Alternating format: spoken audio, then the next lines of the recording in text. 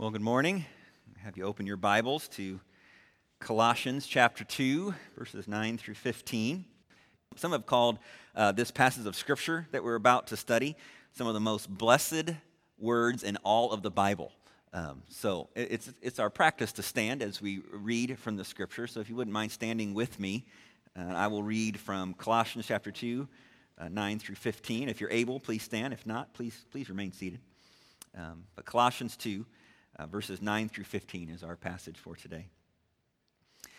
For in him the whole fullness of deity dwells bodily, and you have been filled in him, who is the head of all rule and authority.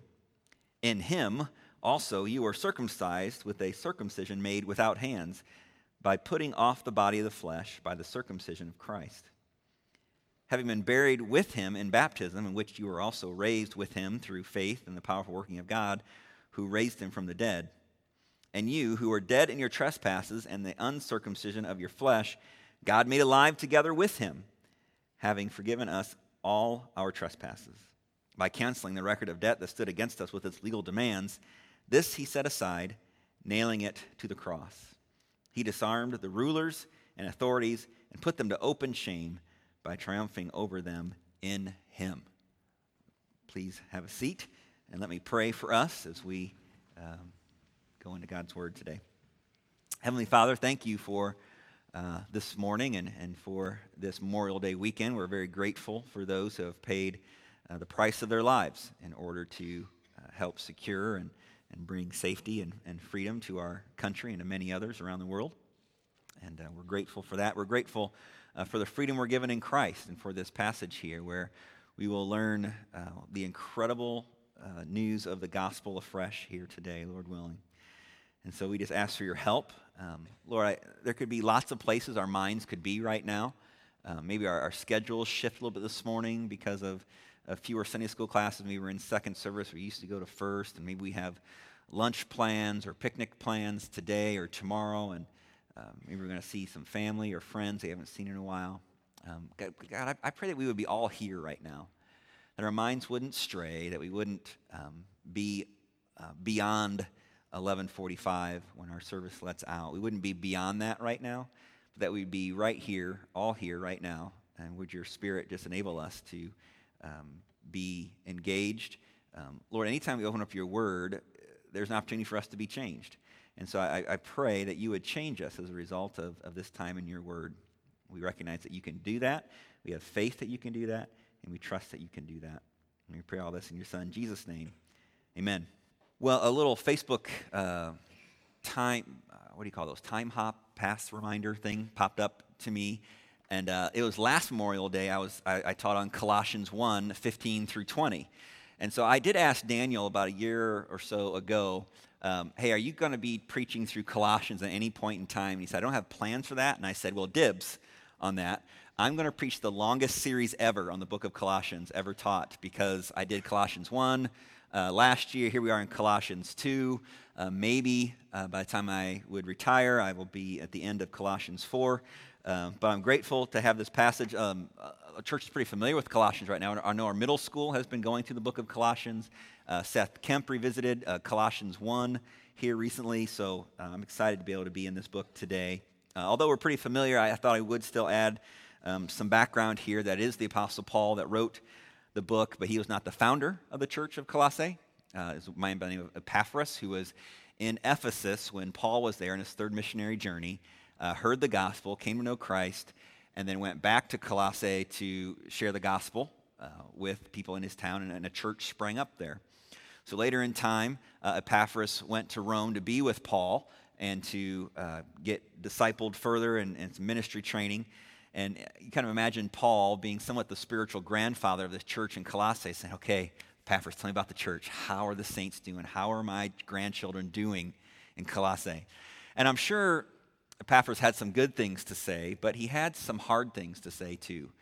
And said, the church is struggling, Paul. They're struggling with false teachers, these gurus that have come into our church and are teaching things that are contrary to God's word. And so that's where we start up here in Colossians, is with that knowledge. One study Bible lists the theme of this book as this, and see if you see threads of this running throughout the passage we just read. The summary of this book, according to One Study Bible: Christ is Lord over all creation, including the invisible realm. He has secured redemption for his people, enabling them to participate with him in his death, resurrection, and fullness. I think you can see some threads of this theme running throughout our passage today. So what were some of the false teaching that was being taught here in the church? Although we don't know its exact nature, we see some hints of it throughout the book. First of all, just legalism it looks like it's being taught in the church. If you look at verses 16 and 17, just beyond the section we just read. Therefore, let no one pass judgment on you in questions of food and drink, or with regard to festival, or a new moon, or a Sabbath. These are the shadow of things to come. The substance belongs to Christ. In verse 18, you see it's mentioned that asceticism was being taught.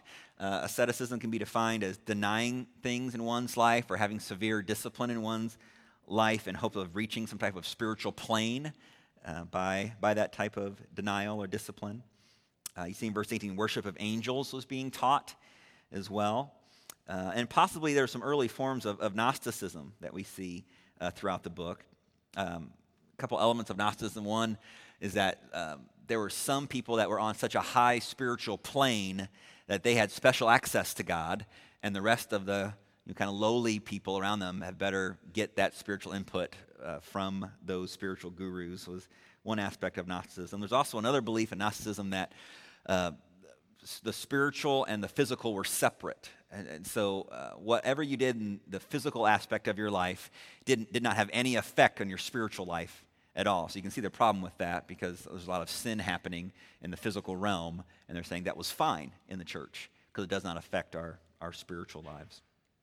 So, we can look at those hints that we see throughout the book and say, oh, that poor church, so blinded by the false teaching, the false thinking in the church. What a shame.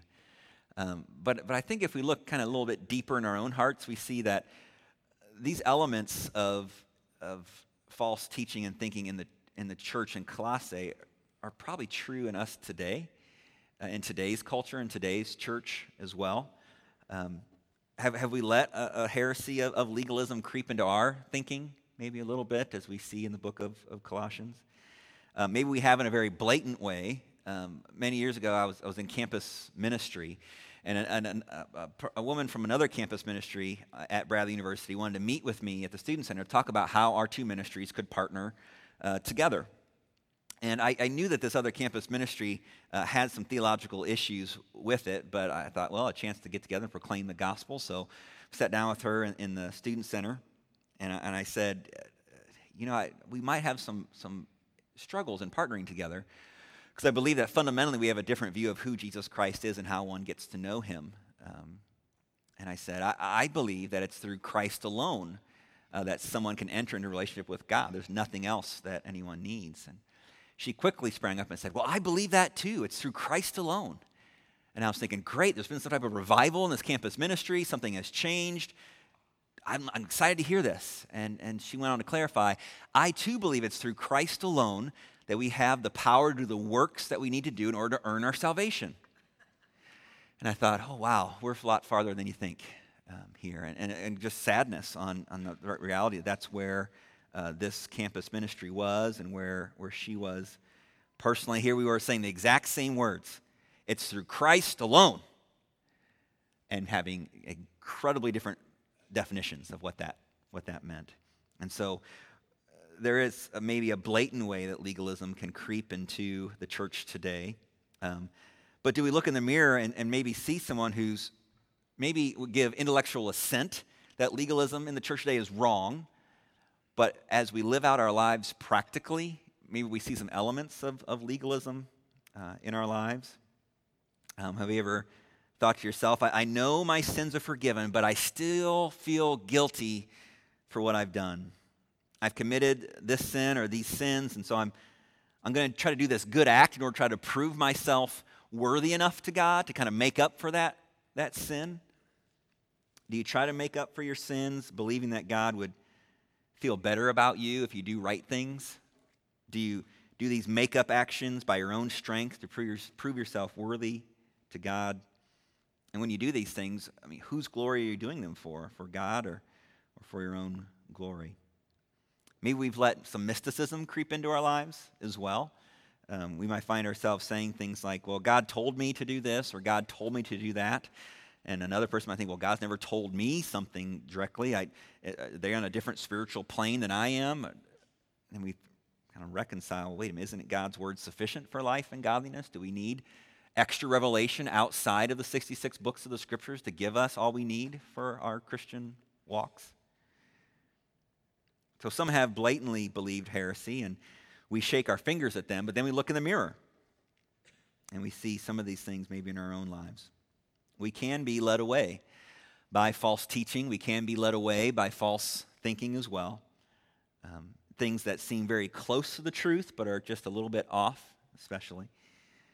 But the question comes to, are we helpless in our pursuit? Are we helpless to pursue right thinking and right teaching? Does God leave us to ourselves to discern what's right and wrong? And thankfully, the answer is by no means. By no means. Here's our big idea for today. That the resources God provides through the gospel are sufficient as we discern false teaching and false thinking. The resources God provides through the gospel are sufficient as we discern false teaching and false thinking. So let's look at the first resource given to us through the gospel, and that's this: we are fully filled. We are fully filled. And that may sound a little funny. In fact, I've worded a few of these principles a little funny in hopes that they stick with us beyond just this worship service. But we get this principle, we are fully filled, from verses 9 and 10. Let's say, for in him, I'll reread them for us. For in him the whole fullness of deity dwells bodily. Verse 10, and you have been filled, or brought to fullness, or made complete in him who is the head of all rule and authority. Now, some would say that verse 9 is the most clear statement of Christ's deity that we see in the whole of Scripture. Okay? Jesus as the God-man. He's deity and he's humanity. And there's a temptation here. I'm going to go into some theological thoughts on Jesus being fully man and fully God. I actually stole some of this from my own seminary paper that I wrote. And there's a temptation, I think, for some to say, okay, Ben, go ahead and launch into that theology, but, whatever those old dead guys wrote, I don't really care. Whatever theologians talk about, I don't really care. I know that Jesus died for me. Let's move on, okay? So for those of you who are tempted to think that way, let me tell you, understanding this theology is central to our salvation, okay? And that's why Paul includes it here in the book of Colossians. So I'm going to talk about what this means in general, talk about what it means for the Colossian church, and then what it means for us at your front door. So as we do that, Charles Ryrie, to just give us some encouragement here, he once said the concept of the God-man, or the one-person union, or some have called it the hypostatic union of the divine and human natures in one person, is probably one of the most difficult concepts to comprehend in theology. So here we go. Many interpretations have arisen as it relates to Jesus Christ being the God-man. So Enns defines the God-man as the second person of the Trinity. The pre-incarnate Christ came and took to himself a human nature and remains forever, undiminished deity and true humanity united in one person forever. He goes on to support his definition. The two natures of Christ are inseparably united without mixture or loss of separate identity. That's key. Though Christ sometimes operated in the sphere of his humanity, in other cases operated in the sphere of his deity, in all cases what he did and what he was could be attributed to his one person.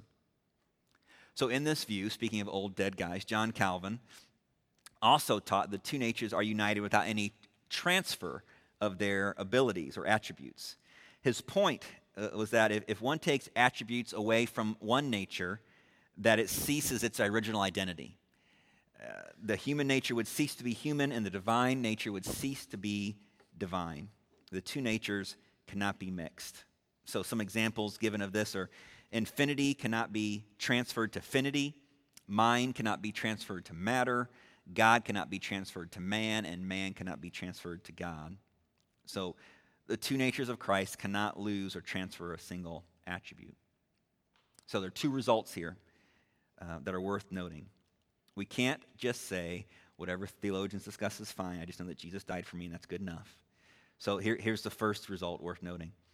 Having both natures as the God-man, or the hypostatic union, is a key doctrinal truth of the person of Christ. Without him being fully man, okay, stay with me here. Without him being fully man, he couldn't serve as a sacrifice for man's sin. Okay? Without him being fully God, his death could not have served as a sacrifice for all of human history. So we need both elements there. Okay? The second result, the eternal priesthood of Christ is based on him being the God-man. So being man, he can act as a priest for man. He can intercede for us. Being fully God, his priesthood could be everlasting, and he could be a mediator between God and man forever. So, why does Paul bring this up to the Colossian church? What's the big deal if they're struggling with this false teaching? A few reasons. Remember that there was potentially this heretical thought that the physical and the spiritual did not mix. They were completely separate. So Paul tears into this heresy and says the fullness of deity dwells bodily. So that takes care of that. They're connected in Christ. You are filled. You are connected to Christ as well. Also to remind them that they are fully filled. Christ is who he says he is. He's imparted that fullness to the Colossian church. John 1:16 says, "For from his fullness we have all received grace upon grace." 2 Peter 1:4 says that we are partakers of the divine nature. So, Colossian church, you have the authority of Christ to battle against this false teaching. So consider, as an illustration, a gallon of 2% milk, okay? And you squeeze chocolate syrup in there and stir it up. What happens? The nature of that 2% milk completely changes now. It is chocolate milk. It is filled with chocolate. It is completely changed. Well, in this illustration, Christ is the chocolate. We are the milk, right? We are completely changed. We are filled completely with Christ, and we are changed. And let's just face it, chocolate makes things better, and Jesus makes things better, right? There are many reasons why we need to believe these truths as we face false teaching and false teaching. The implications here are pretty staggering. If we truly understand we don't lack anything, how do we face up to false teaching? Well, we understand that we have access to complete truth. We have authority from Christ's deity to teach and combat false teaching in a loving way. You might be saying, well, Ben, I don't teach.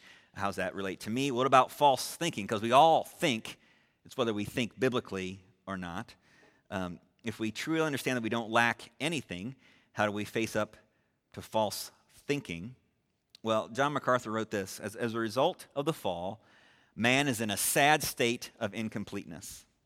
He is spiritually incomplete because he's totally out of fellowship with God. He is morally incomplete because he lives outside of God's will. He is mentally incomplete because he does not know ultimate truth. But at salvation, believers become partakers of the divine nature and are made complete. Believers are spiritually complete because they have fellowship with God. They are morally complete in that they recognize the authority of God's will, and they are mentally complete because they know the truth about ultimate reality. Believer, what are you lacking? Is there some spiritual status that you're missing? That's what the Colossians were being told. Is there a problem that you're facing that you're not equipped by God's grace to handle? You are fully filled. All believers who are in him are complete in Christ and are not needing to listen to false teaching or false thinking. Let's go to the second resource given to those that are in him. Number 2, we are fully circumcised and baptized. Put those in quotes. We'll flesh this out a little bit. no pun intended. And for those who have children, you're welcome for having to explain what circumcision is later. But verses 11 and 12, where we draw this principle from, in him also you are circumcised with the circumcision made without hands, by putting off the body of the flesh by the circumcision of Christ, having been buried with him in baptism, in which you were also raised with him through faith in the powerful working of God who raised him from the dead. So there was this mixture of pagan ritualistic belief and Jewish ritualistic belief that were colliding in the church in Colossae. And there Paul states that salvation is completely apart from these rituals. It's completely apart from these rituals. It seems that they were teaching that in order to have a relationship with God, you must do these rituals in order to be saved from one's sins. I think a biblical view of circumcision is that it symbolized the need for our hearts to be cleansed. You see in Deuteronomy 10:16, circumcise therefore the foreskin of your heart and be no longer stubborn. And then in verse 17, Deuteronomy 10, for the Lord your God is God of gods and Lord of lords, the great, the mighty, the awesome God who is not partial and takes no bribe. Later, Paul writes in Romans 4:11, referring to Abraham, that he received the sign of circumcision as a seal of the righteousness that he had by faith while he was still uncircumcised. And so this ritual was not needed for Abraham to be in right relationship with God. So what does circumcision mean here in verse 11, and why did I ask you to write that down as part of the principle of number 2 here? This is a circumcision done without hands. So what is being cut off is the living in the flesh, okay? We are no longer beholden to the flesh anymore. We are now separated from that realm of flesh, and we can now live in the realm of the Spirit. So that's what that means. So Paul references circumcision, then he talks about baptism. How is one buried in baptism? Are we talking about water baptism here? What is this referring to here? So let me clear up right away. This is not talking about water baptism. This is talking about a spiritual baptism for those that are in Christ. So Paul just got done talking about this ritual of circumcision and how it's not required for one to be saved. So why would he go on to talk about a ritual of water baptism to be required for salvation? So it makes sense, right, that it's not about water baptism. There is some thought here, though, that maybe he uses this language specifically to remind the Colossian church that water baptism has replaced circumcision as a reminder of what's happened to those that are in him. So that's a possibility here. But I think the main emphasis here is that there is spiritual baptism into Christ as one places their faith in him, by the incredible work of God, with the same power that raised Christ from the dead. So let me tell you a story here about a man named Stanley. Stanley was a nice all-American college student. People liked him. He was a good student, an intramural star, drove a nice car, and was well-liked by many. And Stanley was very open to Christianity and wanted to know how to have a relationship with God. And he had some friends who he believed to be Christian, so he went to them one by one and asked them, how do I become a Christian? Well, the first friend told him that he needed to give up his wealth and his possessions and have what he called a quote, possessions burning ceremony in order to show his true devotion to Christ. Another told him that he needed to give up his interests by collecting his sports equipment and his hobbies and putting them in a garbage can outside of the church to show his surrendering to Christ. One told him that he needed to give up his friendships and vow to shun anyone that didn't share his passion for God. Well, sadly, Stanley became disillusioned as each friend gave him a picture of Christ that was far different than the stories his grandmother used to tell him. What Stanley needed was someone to tell him, Stanley, you can be completely saved apart from any ritual. There is no work needed in order to be saved. The work is done. Now, a false teacher will tell you that there's something in religion that you need to do, some ritual you need to do in order to experience God to the fullest, in order to be fully saved.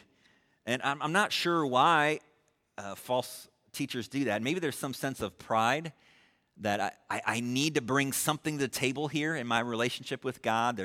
I have to give some work of my own so I can show myself worthy of this. but really I think it's caused by a lack of understanding of Christ's work. We bring nothing to the table when it comes to our salvation. We bring our sin. That's what we bring to the table when it comes to our salvation. So if you want a second option for principle 2, you can say we are fully saved. We are fully saved. That's the second resource that we are given to those who are in him. Let's go to the third resource. We are fully forgiven. We are fully forgiven. This is from verses 13 and 14. Let me reread them for us. For you who were dead in your trespasses and the uncircumcision of your flesh, God made alive together with him, having forgiven us all our trespasses by canceling the record of debt that stood against us with its legal demands. This he set aside, nailing it to the cross. See, Paul is helping the reader see, okay, I just talked about the rituals. Those don't lead you towards salvation. Let me expand that now to any work, not just ritualistic things, but any work. There is no work that you can add to your salvation. And he says by giving this lifeless illustration here, you are dead in your trespasses, lifeless. 1 Corinthians 2 and 3 talk about the spiritual man and the natural man who can't even understand spiritual things because they do not have Christ. But this is God's work. We are made alive in him. He canceled the record of debt. Now, this is kind of a neat illustration here that Paul puts in here because in the times of this writing, if I were to be owing Jake something here, if I were to owe him, I would write out a certificate of debt. And I would write on a piece of papyrus or animal hide, and with ink, I would write out, here are the things that I'm indebted to Jake. I am condemned in front of him. I am an ower to him. Well, Paul says that has been canceled for those that are in him. Or that term of cancel, some translations say a wiping away. Well, that ink that was written on that papyrus or animal hide, it didn't sink in. It literally could be wiped away. So Paul's giving this great image of that's totally taken away. The debt is gone by nailing it to the cross. You are no longer a condemned man. You are no longer a condemned woman. This is what God does.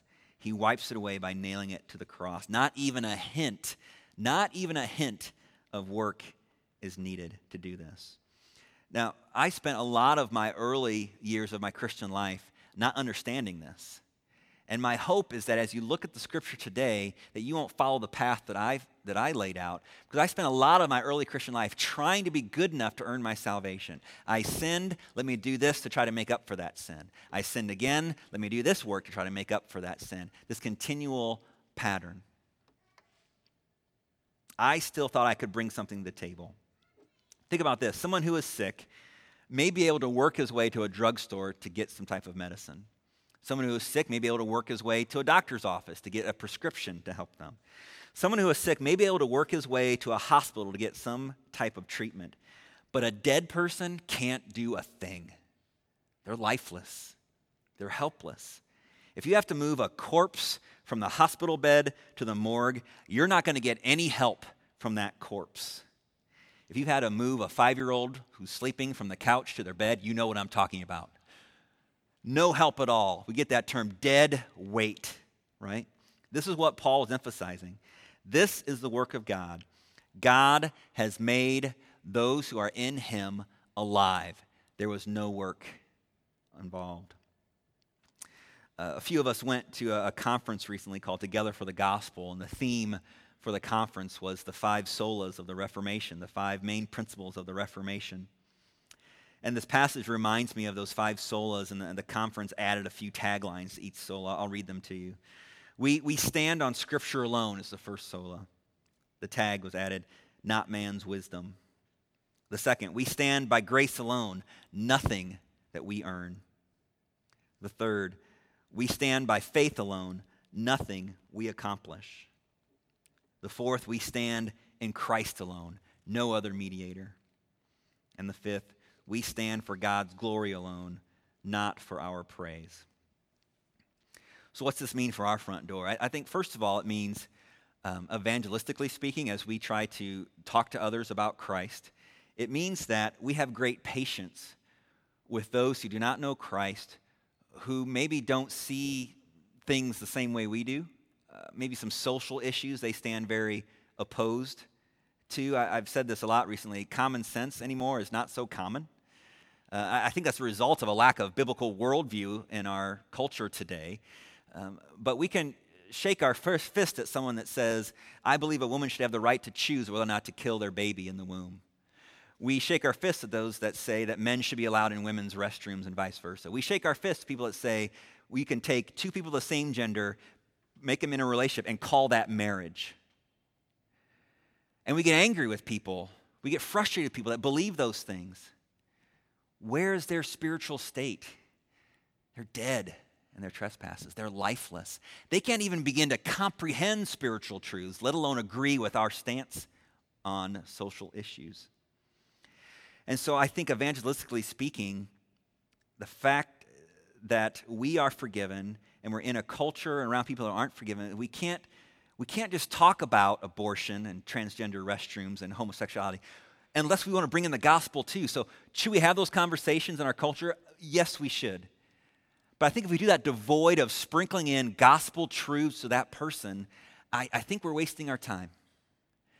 So as we have those conversations, bring up the gospel into those conversations, because we want to talk about a biblical worldview, but we surely don't want to do it devoid of the gospel. Common sense isn't common anymore today. What the world needs is not just our opinion and our biblical principles. They do, but they need the gospel so they can understand our point of view. Also, understanding that we're fully forgiven helps us to see that salvation is from the Lord, that there's no work, no human being or creature that can ever save us. Only Jesus, fully God, can pay the full penalty for our sins. We can stop trying to be good enough. You can stop trying to be a people pleaser. You can stop worrying about what others think about you. You can stop demanding your rights. Only one who is fully man and fully God can be a mediator between you and the Lord. The believer, with the right knowledge of Jesus as the reconciler, can now have hope when there is enmity between you and another person, because the greatest enmity between you and God has been completely dealt with. We continue to see ourselves as small. When we are passed over for that promotion at work, we don't demand that we should have gotten it. We respond in thankfulness, God, that I have a job. What do I deserve? Separation from you forever. But your grace allows me to have purpose and meaning in a home in heaven. Because of his marvelous grace, I see him as huge and me as small. Now, in what role do I see me able to play the role of a prideful man? Who am I really? John MacArthur wrote that there were 6 characteristics of God's grace. One was it's a free gift. One was it's complete. One, it was eager to forgive. That it was certain. It was unequaled. And the last one is that it was motivating. That God's grace is motivating for us. And I've shared this illustration before.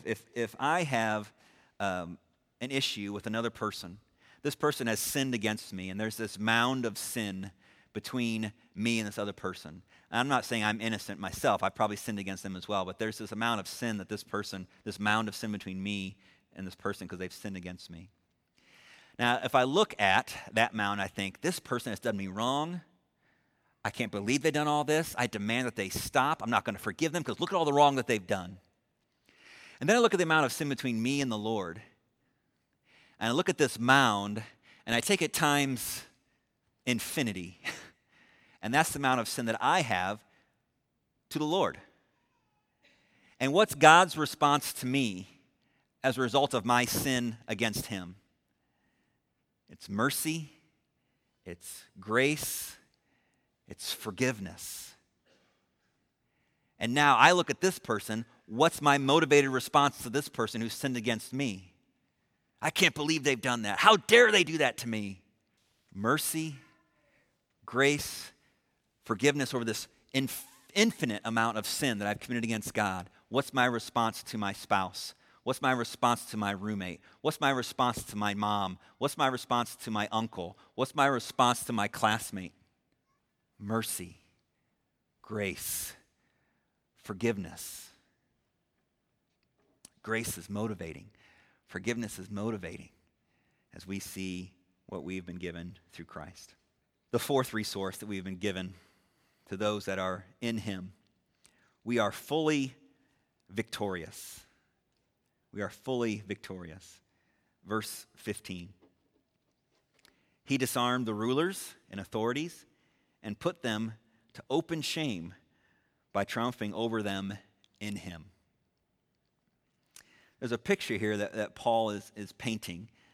Back in those times, a Roman emperor who has ruled over his combatants would parade them to the streets and say, these are my captives now. I am in full rule and reign over these captives. So Paul paints a picture here of King Jesus, who's defeated Satan and his demons and those in the demonic realm, these fallen angels. Paul's exposing, again, this false teaching of worship of angels or those in the angelic or demonic realm. He's saying Christ is supreme over those things. So when it says over the rulers and authorities, he's talking about Satan and demons. Christ rules over those things. Don't worship those lesser things of this world. There is something ultimate to worship. And we look at that and we say in 2016, okay, I'm good. No worship of angels here. I'm good. But what are the lesser things that we worship? What are those idols that we worship? That idol of looking good here in our church service, wanting to be seen as spiritually mature and strong when it comes to the things of the faith. I want my kids to know Christ and to follow him for a lifetime, so much that I worship that more than I worship God. I want that car, and I'm going to work hard, and I'm going to work overtime to get that car, no matter what it takes. I want to get that grade, and if I don't get that grade, my life will be ruined. What's the lesser thing that you worship? I'm guessing it's not angels or demons. But what are the lesser things that you and I worship? Why would we give our worship over to these lesser things when we can worship the ultimate? So can we be led away by false teaching and false thinking? Yes, we can. But does he leave us to ourselves? No, his resources are enough. I heard a song this week that I want to read the lyrics to you, because I think the lyrics show brightly on the gospel and what Paul is trying to convey to the church in Colossae. I'll just read it here.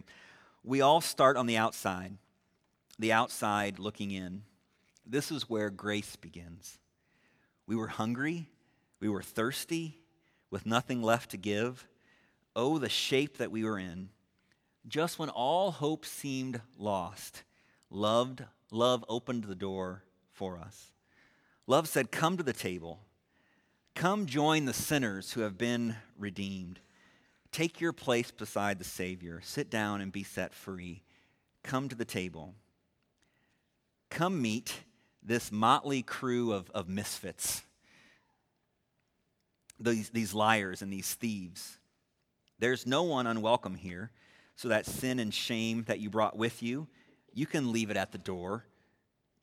Let mercy draw you near to the thief and to the doubter, to the hero and to the coward, to the prisoner and the soldier, to the young and to the older, all who hunger, all who thirst, all the last and all the first, all the paupers and the princes, all who fail, you've been forgiven, all who dream and all who suffer, all who loved and lost another, all the chained and all the free, all who follow, all who lead, all who's been let down, all the lost, you have been found, all who have been labeled right or wrong.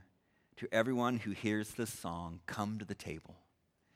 Come join the sinners that have been redeemed. Take your place beside the Savior. Sit down and be set free. Let's pray together. God, we come to you, those who are in him, as the misfits, as the weird, as the outsiders in our world today. And we embrace it, God. We say thank you. Thank you for drawing us to the table. Thank you for making us new. And Lord, I pray for those in this room that would say, I've never experienced that. I know I'm a misfit, and I want to come to the table. What's that mean? Lord, would you draw them today? Would you draw them today? And for those of us who have already placed our faith in Christ, God, would you help us to understand the gospel afresh? Would you rid us of our mystical or asceticism or our legalistic thinking?